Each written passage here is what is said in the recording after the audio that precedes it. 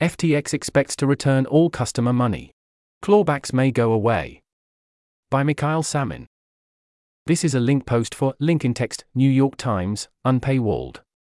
Quote: when the cryptocurrency exchange FTX declared bankruptcy about 15 months ago, it seemed few customers would recover much money or crypto from the platform. As John Ray III, who took over as chief executive during the bankruptcy, put it, at the end of the day, we're not going to be able to recover all the losses here. He was countering Sam Bankman-Fried's repeated claims that he could get every customer their money back. Well, it turns out, FTX lawyers told a bankruptcy judge this week that they expected to pay creditors in full, though they said it was not a guarantee and had not yet revealed their strategy. The surprise turn of events is raising serious questions about what happens next. Among them, what does this mean for the lawsuits FTX has filed in an attempt to claw back billions in assets that the company says it's owed? Will the possibility that customers could be made whole be raised at Bankman-Fried's sentencing?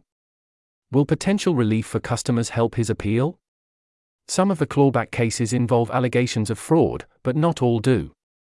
Before fraud claims are argued, there is typically a legal fight over whether a company was insolvent at the time of the investment or that the investment led to insolvency. If every FTX creditor stands to get 100 cents on the dollar, the clawback cases that don't involve fraud wouldn't serve much of a financial purpose and may be more difficult to argue, some lawyers say.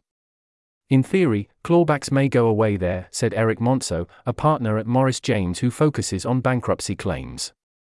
End quote. Court proceedings.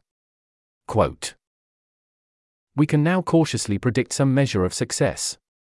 Based on our results to date and current projections, we anticipate filing a disclosure statement in February describing how customers and general unsecured creditors with allowed claims will eventually be paid in full. I would like the court and stakeholders to understand this not as a guarantee, but as an objective. There is still a great amount of work and risk between us and that result, but we believe the objective is within reach and we have a strategy to achieve it. End quote. This article was narrated by Type 3 Audio for Less Wrong. It was first published on February 14, 2024.